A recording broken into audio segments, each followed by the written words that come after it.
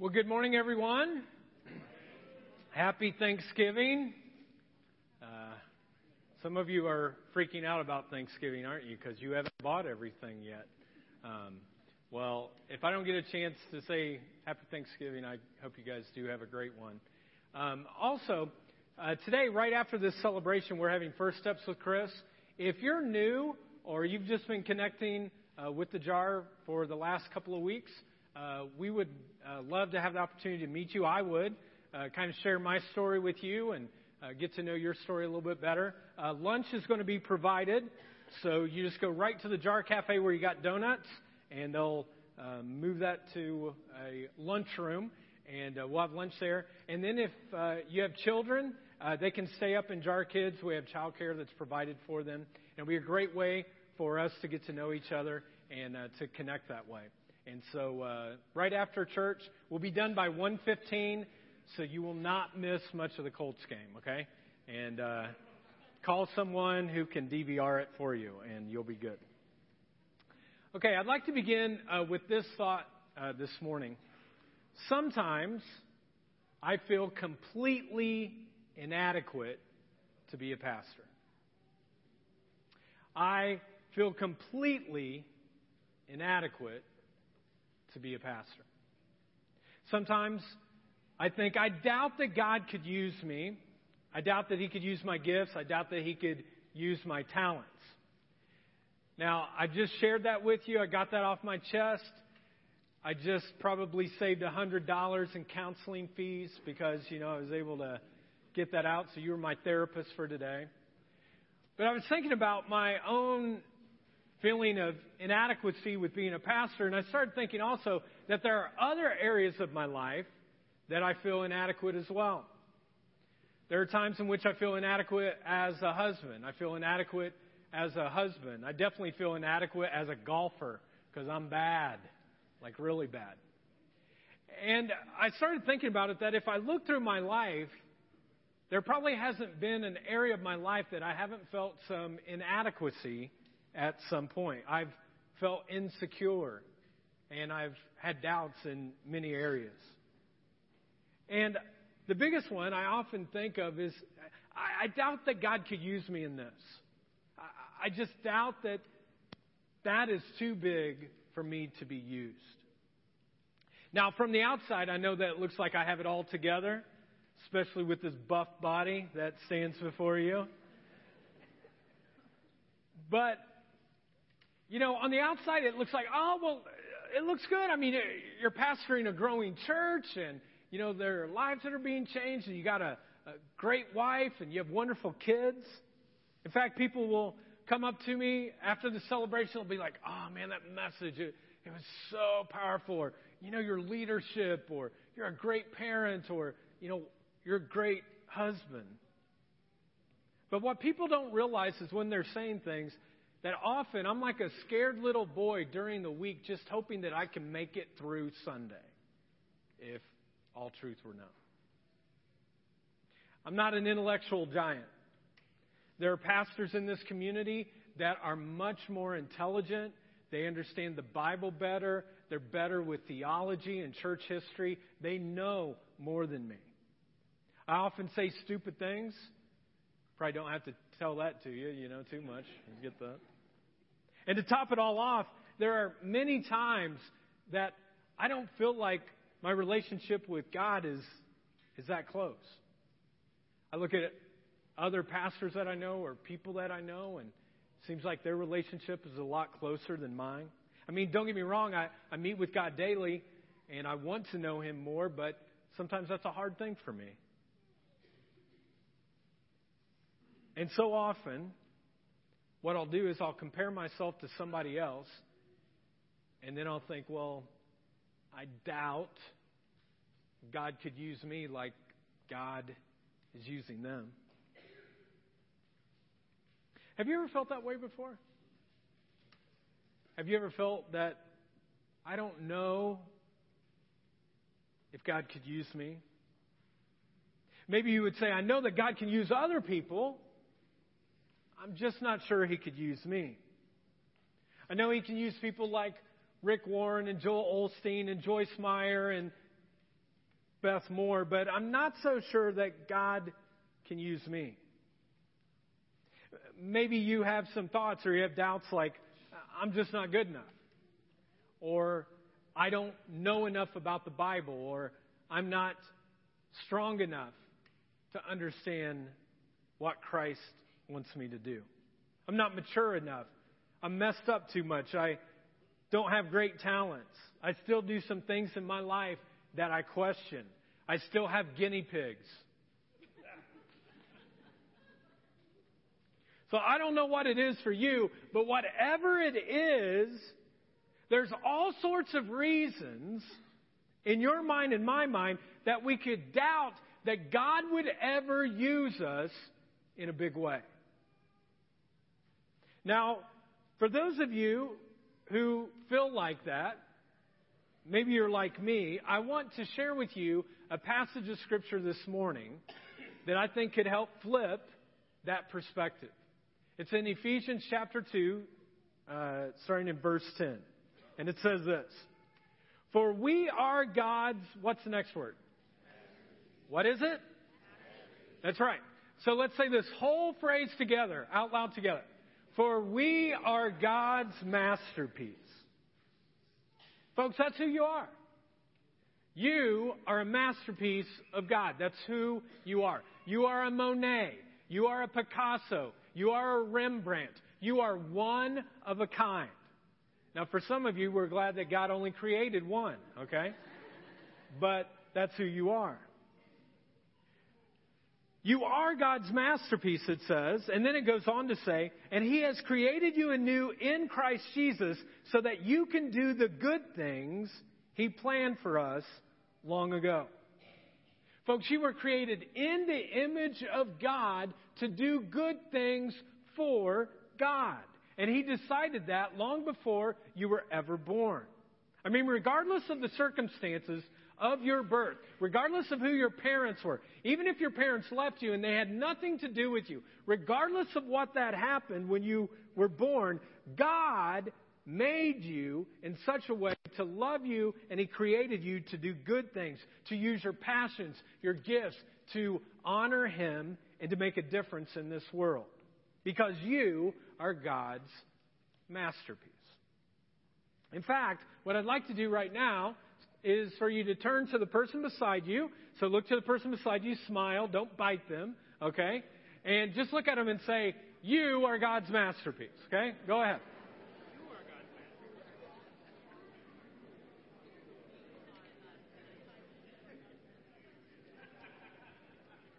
Now, here's the problem with this whole thing.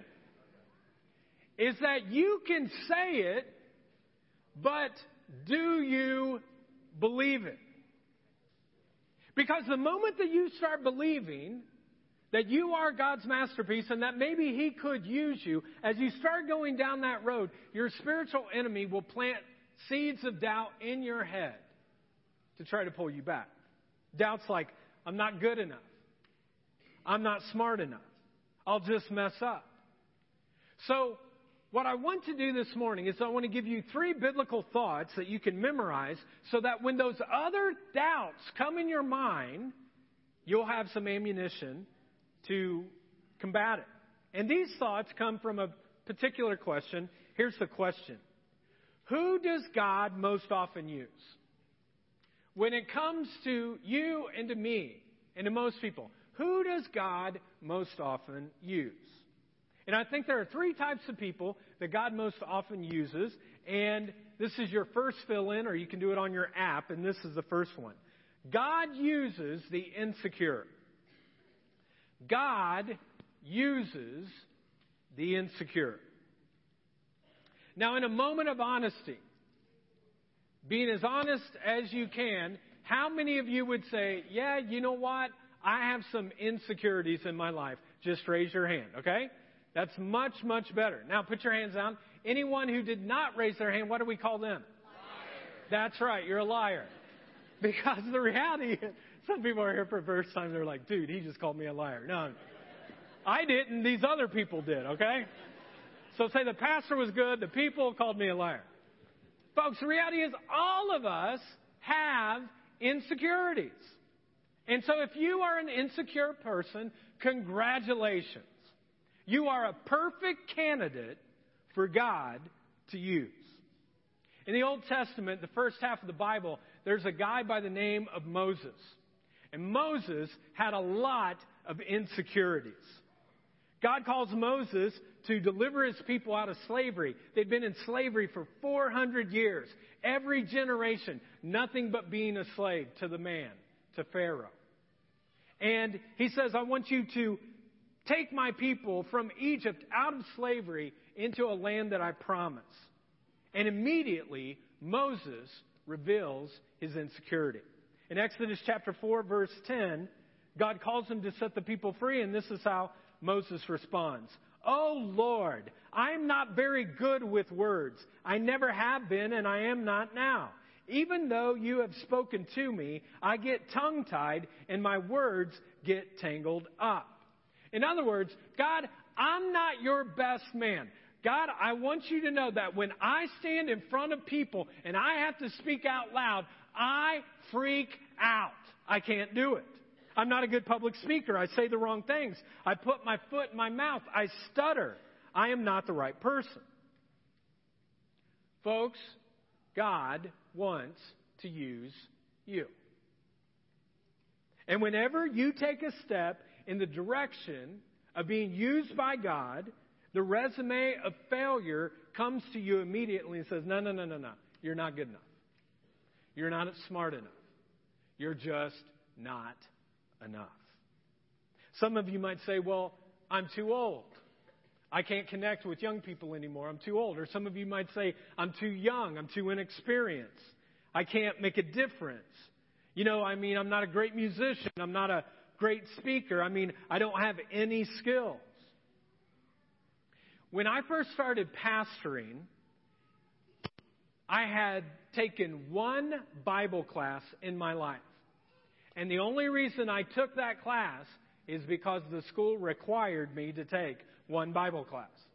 I didn't want to take it, but I had to take it.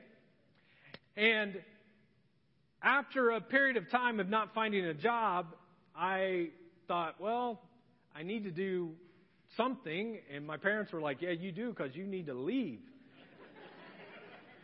And my dad said, well, I think you could be a youth pastor. You can't mess them up very much. Little did he know. And so I actually became a pastor of a very small little country church. And they were desperate. And they picked me. And I'll never forget November 1st, 1993, standing behind this big pastor's desk that for 80 years, pastors had sat behind and had written sermons and had planned things and led meetings and prayed to God, and they were intelligent and smart and wise and great communicators. And now I was sitting there. And I was none of those things.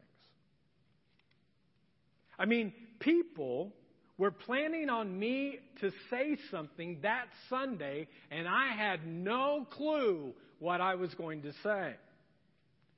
So I opened the Bible and I looked at this book called Job. And I thought to myself, I got the wrong job.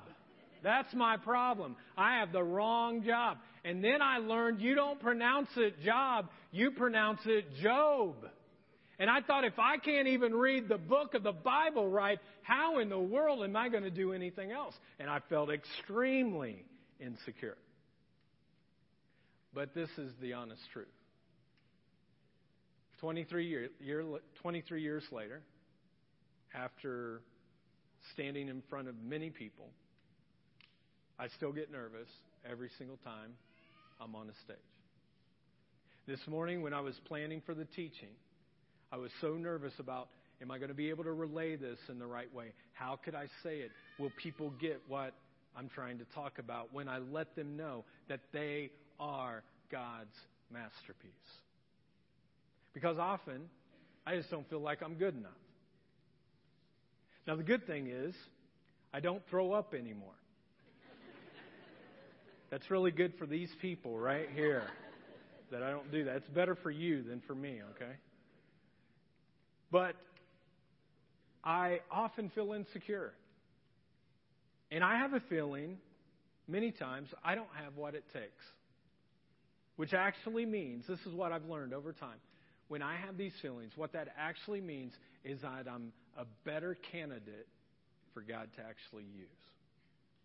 And the truth is, it's the same for you. If you feel insecure, it's time for you to realize that even in your weaknesses, that's where God often uses His greatest strength. Because our weaknesses, often what they do is it's the greatest clue of where God wants to work in our lives. Because it's through our weaknesses and our insecurities that His strength is made perfect. And there's more room, folks. There's so much more room for Him to work and to put your confidence in you, for Him to do that, than for us to do it by ourselves. The reality is, God wants to use people who are insecure. Because that's the only kind of people that come around. But there are a lot of masterpieces in this room that are insecure and that God has great plans in store for. Now back to Moses. After Moses says, hey, I'm not a good speaker, then he's like, I don't do very well speaking. I'm not a good speaker. And God's like, that's true, but the Lord looks at him anyways, and this is what God says. Who gave man his mouth? Is it not I, the Lord? That God said to him, now, and what's the next word? What's the next word? What is it? Go. Now go, and I will what? What's he say? I will help you. Let's say that all out loud together in one voice. I will help you. 1, 2, 3. I will help you. Yeah, that's what God says. God says, I will help you speak, and I will teach you what to say. But Moses, first of all, you've got to what? Go. You got to go. You have to step out in order to find out. You have to open up your mouth so I can fill it. You have to take a step of faith and believe that I will meet you there. And even though you may not believe in yourself, God says, I believe in you. I believe in you. I've gone to several high school football games this past fall. And the cheerleaders in the crowd have this one particular cheer that they do that I love. They go, I believe that we can win. I believe that we can win. I believe that we can win. And you know what your Father in heaven is doing every single moment of every single day? I believe in you. I believe in you. I believe in you. I believe in you. You can make a difference in this world. So, who are the types of people that God uses? Well, the first one is, we'll put it on the screen. Let's say it out loud together again. God uses the insecure. Secondly, God uses the unlikely. God uses the unlikely. God loves to use people that others overlook. Let me say that again. God loves to use people that others overlook. God loves to use those that others don't think they have what it takes. God loves to use the unlikely. Now, some of you here today are like my wife. You were the person who was most likely to succeed in high school. You got all A's. Maybe you were the head of the cheerleading team. Maybe you were the captain of the football team. When it came to SAT, you were pushing huge numbers. Maybe you were the valedictorian of your class. Now, this is what I want to say to all of you who had a lot of success throughout your life. God can still use you too. I promise He can. It's just that He specializes in using people who are very unlikely.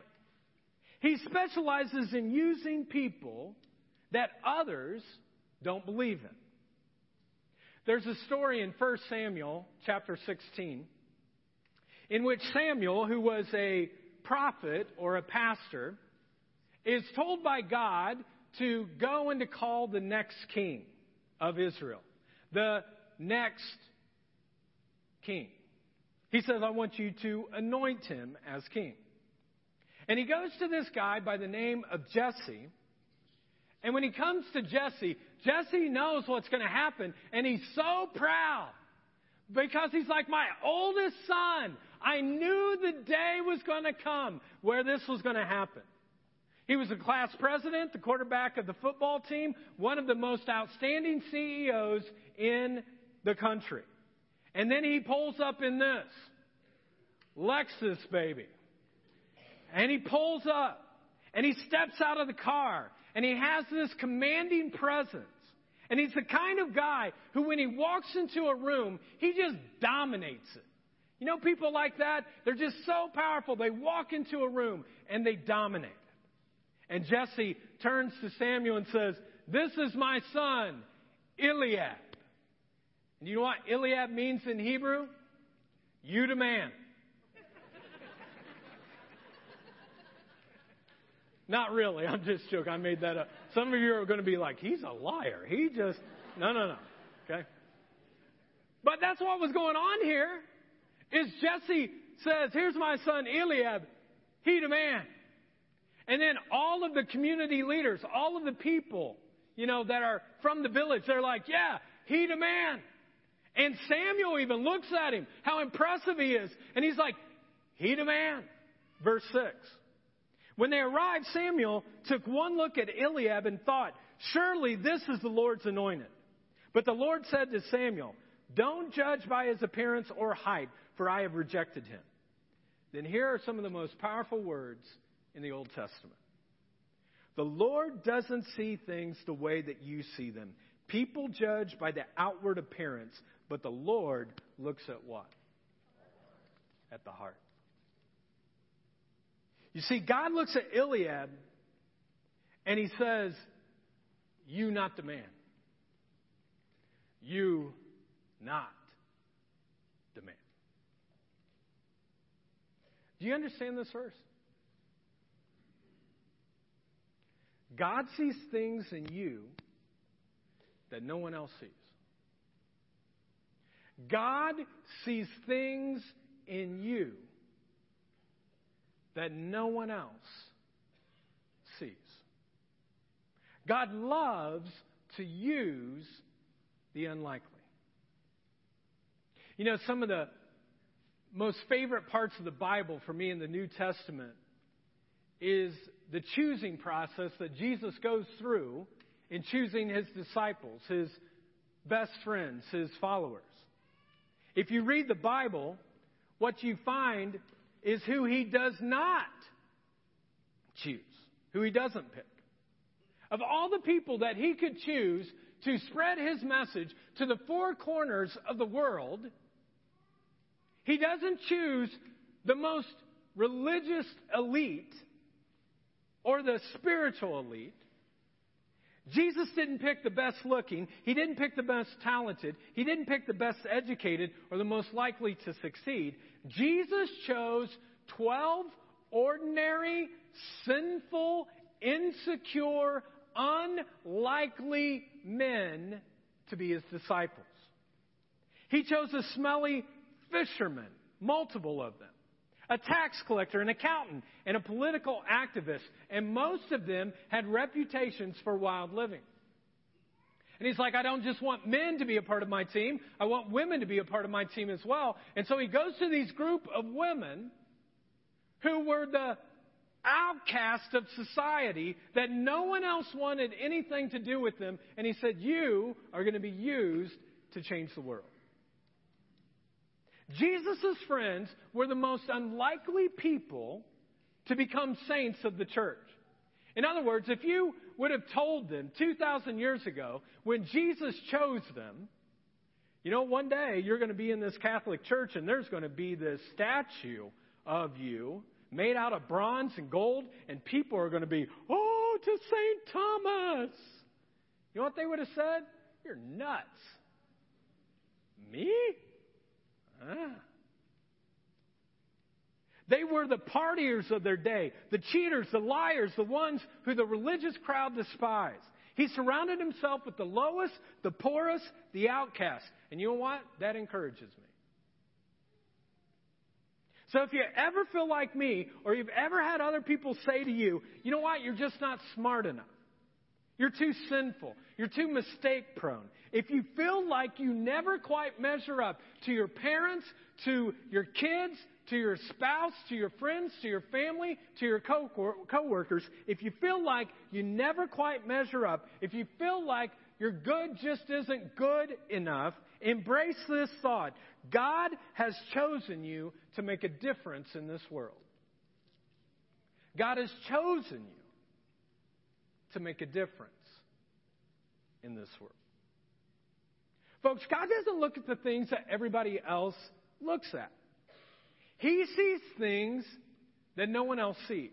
And God specializes in using the unlikely.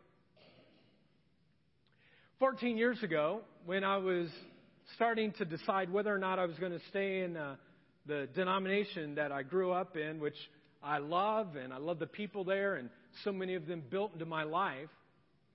But when I decided whether I was going to do that or I was going to start a church, the reality is the denomination was not very supportive. And for the longest time, I just realized in the 5 years that I was there that I just didn't quite fit real well into their system. And so when I sensed God calling me to start a church, a different kind of church, a church that would break the mold, the denomination decided that they would send me to a couple of church planning conferences where you start churches, and they would send me there. And I would learn how to do it well.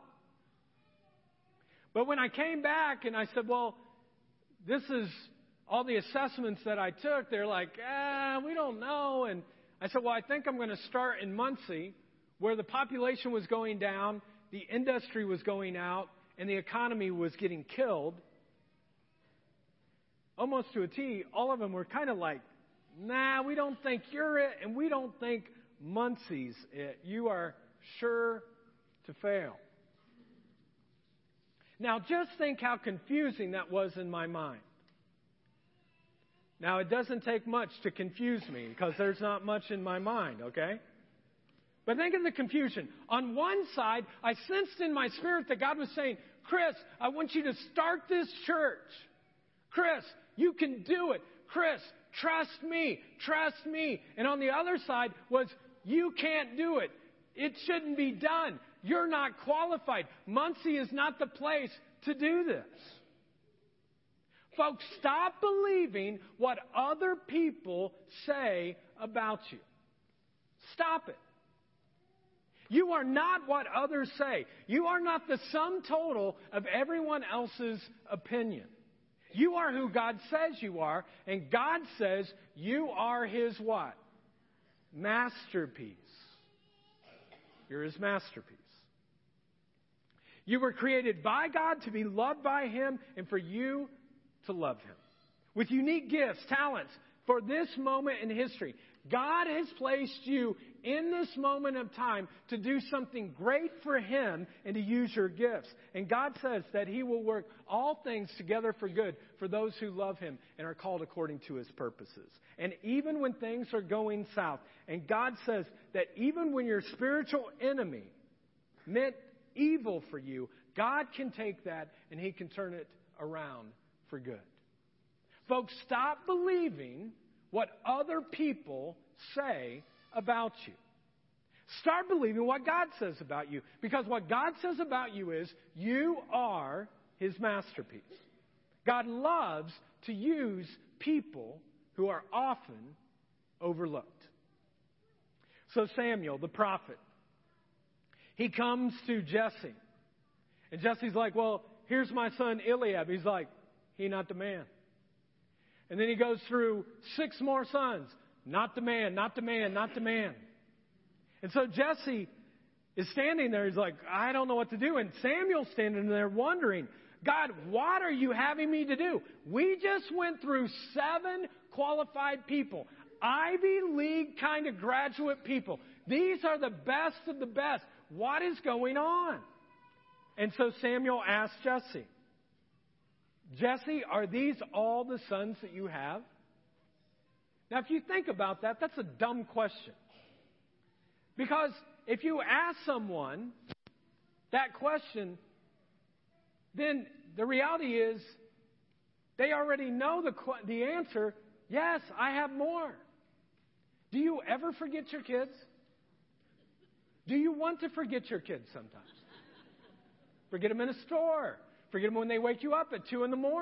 If you have adult kids, forget that they're still in your house and you're ready for them to go.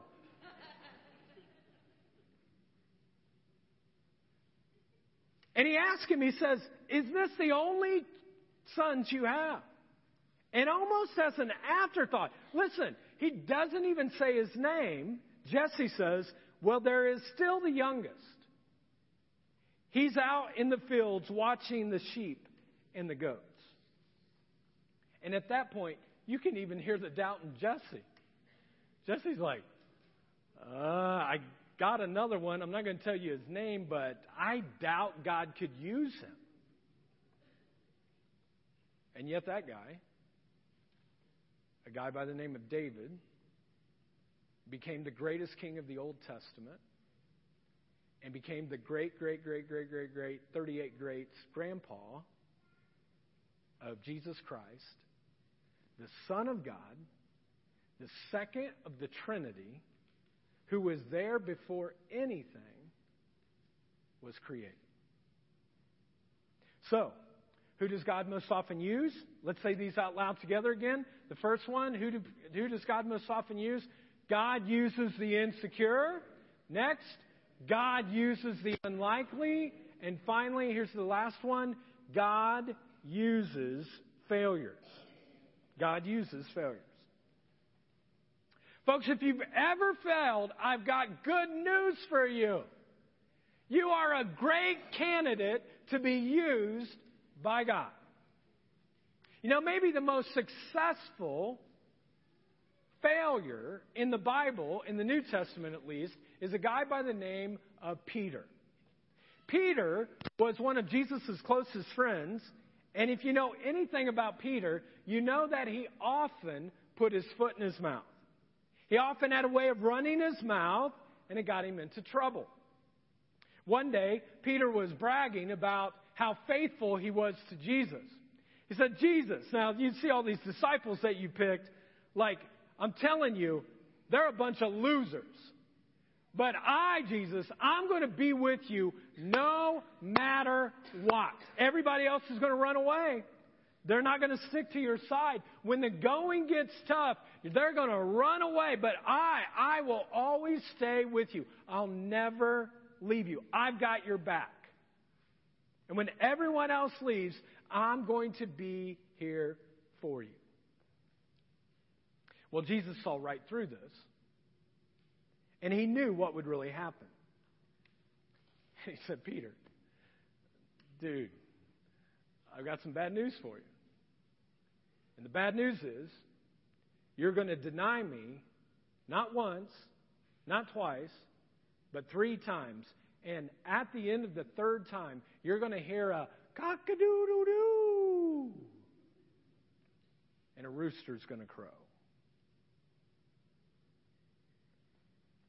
And it will be the lowest moment of your life. But once you're that humbled and you're that broken, you're going to surrender everything to me finally, and then I'm going to use you for the greatest cause the world has ever known. And Peter's like, no, Jesus. I don't know if you had bad fish today or something, but, you're not thinking right. This is not the way that it's going down. I'm going to be with you. I got your back. I will never leave you. The rest of them will, but I won't. Well, one day a guy comes to Peter and he says, do you know Jesus? And in Luke chapter 2, verse 60, Peter replied, "Man, I don't know what you're talking about. I don't know Jesus." Just as he was speaking, the Bible says, the rooster, cock-a-doodle-doo, crowed. And the Lord turned and looked straight at Peter. Can you imagine what Peter must have been thinking at that moment? He had said, "I'll never leave you. I'll never deny you. I'll never. And then he does. And Scripture says Peter went outside and he wept bitterly. I just failed the Lord. Now, I don't know for sure what was going through his mind, but I was thinking about it this week, and I thought this is what would go through my mind. I've just screwed up big time. Jesus called me the Rock, and I am nothing but silly putty. He believed in me, and I let him down. I've destroyed that relationship. My credibility is blown. I'll never be called on again. I mean, if he has this unconditional love, I just sent it to the absolute limit. I've messed up. He will never trust me again. I've failed too big. Folks, if you failed, congratulations! You are the potential greatest candidate for God to use. You may be more broken and ready for God now than you ever have been in your past. You know, sometimes people will come up to me and they'll say, "Well, Chris, everything looks so good in your ministry. It just looks like, nothing has ever failed in your ministry." But the reality is, folks, my ministry has been one thing. Failure after failure after failure after failure. When we first started the church, we met in homes. And then the church grew to a point where we had 25 people. And I thought, there's no way we can stay in a home, so we came to the YMCA. We went upstairs where the kids were. And for the first couple of months, everyone followed us. And then after about month 3, we went from 25 to 8. 8 people. And I thought to myself, I am such a failure. The transition from homes to meeting here, I failed. When we first started the jar, I had this great idea. We were going to take these inserts and put them in every newspaper, newspaper of people who took the Star Press.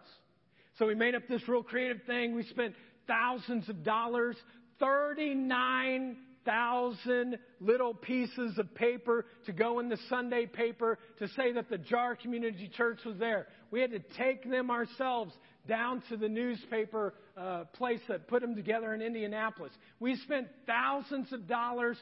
39,000 were put in there. Do you know how many people have ever come to the Jar due to a newspaper article or insert? 0. Zilch. Nada. Nothing. And I blew it.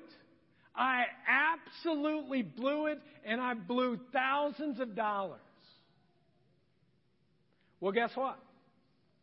You're going to blow it too. You're going to blow it too. You're going to flub up, mess up, and screw up in this thing called life. And some people might even say, I know, I do it all the time. My mouth gets me in trouble all the time when I speak.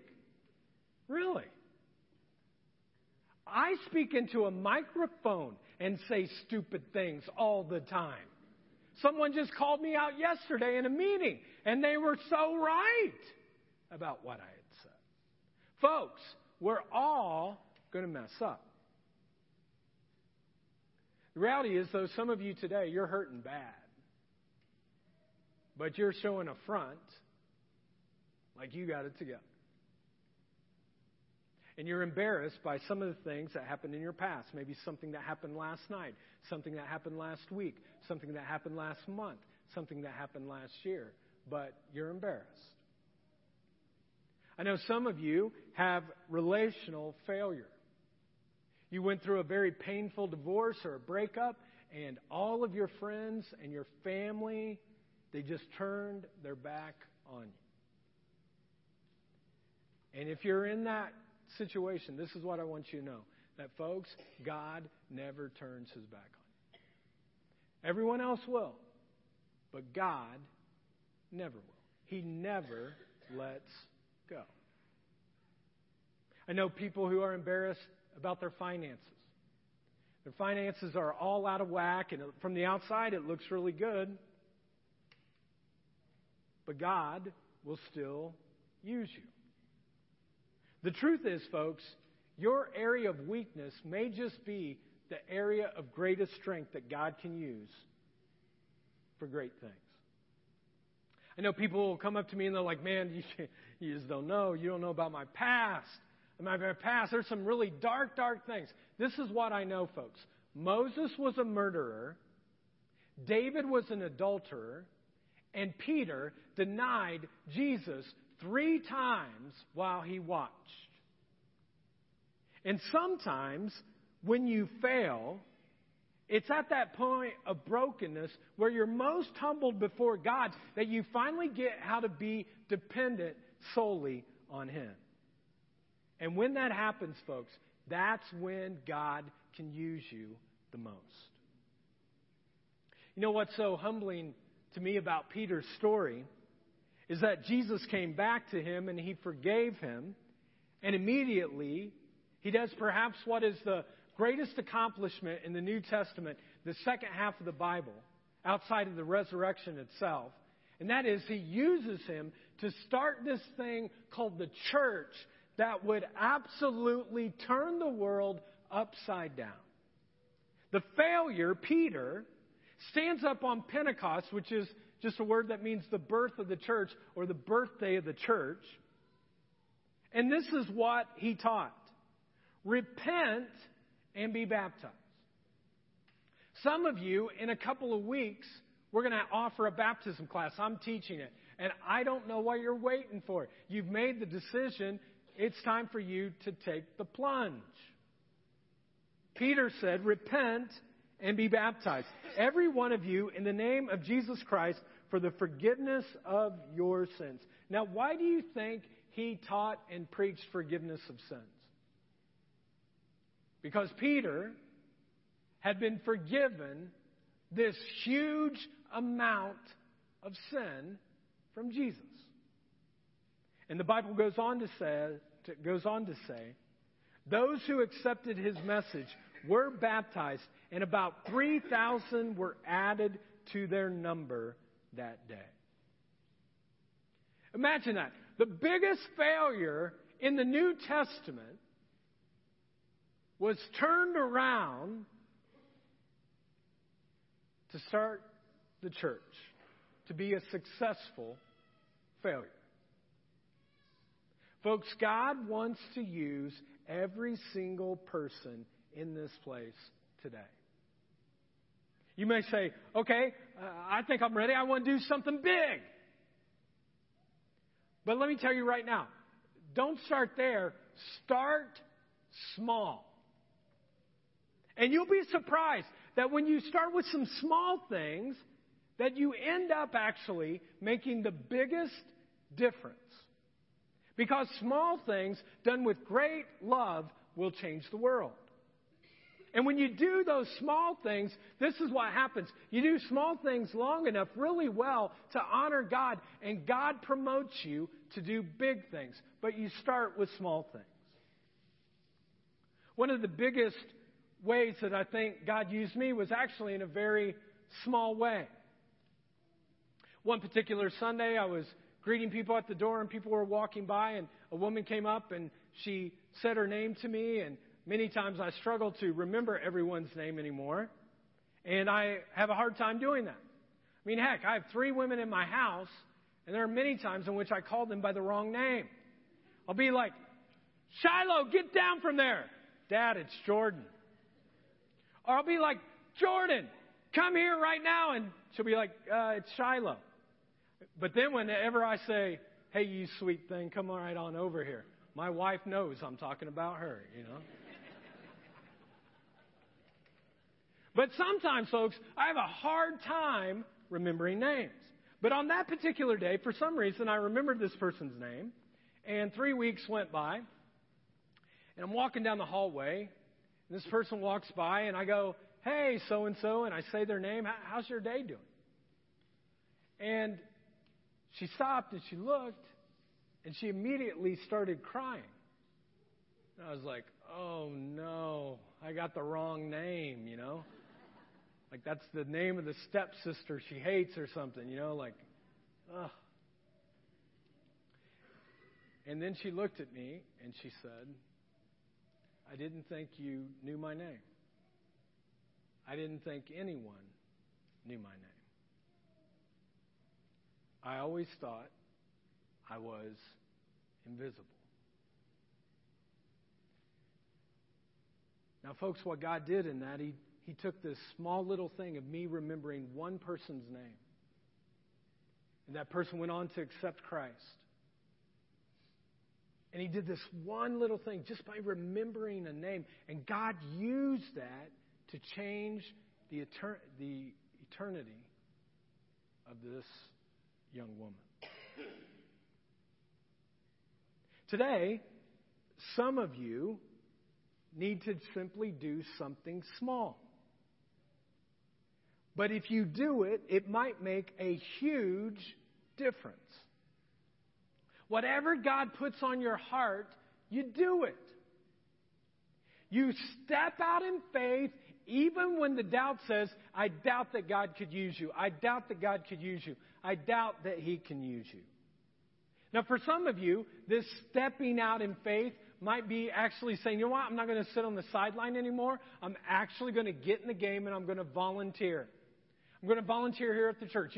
On our app, it's real easy. You just click volunteer. Hey, this is what I want. Or you could go to the resource table. Maybe for others of you, it would be, "Hey, I'm finally going to get into a small group. That's my step. I'm going to take a step out and I'm going to get in a group." And when you walk through the hallway, you can sign up for it today, or you can do it right on the app. For others of you, it might be giving financially to the church for the first time. You've always kind of been like, nah. But now you're like, "Well, maybe I should." And I'm telling you, if you do, God will bless your life. And for others of you, it might be reaching out to somebody. Christmas is a time where many people are desiring something. And it's up to you to reach out and invest in them. A neighbor, coworker, friend, family member. Invite them to our series that we'll be doing for Christmas on the 4th. That they'll learn the love of the one who says, "You're my masterpiece." Today, God wants to use every single person here. And the reason He does is because you're His masterpiece. He loves to use insecure people. He loves to use unlikely people. He loves to use people who have failed and somehow think that God can't use them, because all of those types of people are His masterpiece. If you would, I'd like you to pull out this little tag that you received from your program. It looks like this. And if you didn't get one, just raise your hand, and one of our greeters will get that for you. So just raise your hand, and they'll bring some to you here real quick. Just leave it up till you get it. They'll get them to you real quickly. But it says, "I am God's masterpiece." And we got it laminated. We put this cool little string on that you can actually put it around your mirror so it doesn't break. And I'd like you to put this on your rear view mirror. Or maybe you actually, would put it above your kitchen window. Or maybe for some of you, it's like the refrigerator. Man, I'm there all the time, Just wrap that thing around there. You go in there. Hey, I'm God's masterpiece.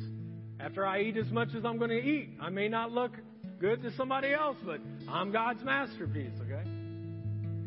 But you just put this up, and you start to remind yourself who you are.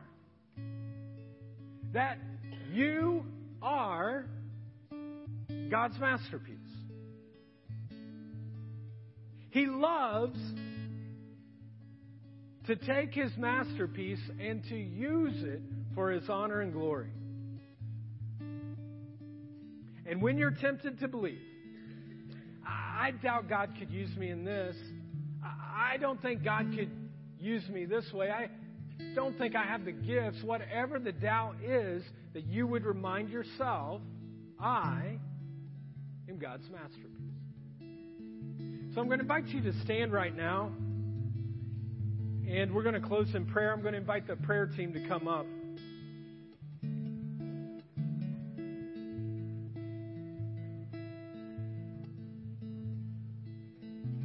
And what I'd like to do is just give you a moment of prayer. For me to pray for you. And for you to connect with God here for a moment. And today maybe you're standing there and you're like, I am an insecure person and I am unlikely and I have failed. But I think God could still use me. If you're sitting there and you're like, you know what, I think God could use me. I think He could. And you're ready to say to God, God, use me. I'd just like you to raise your hand. If you're ready, say, God, use me. I'm not perfect, I'm unlikely, but God, use me. Hands up everywhere. Look at that.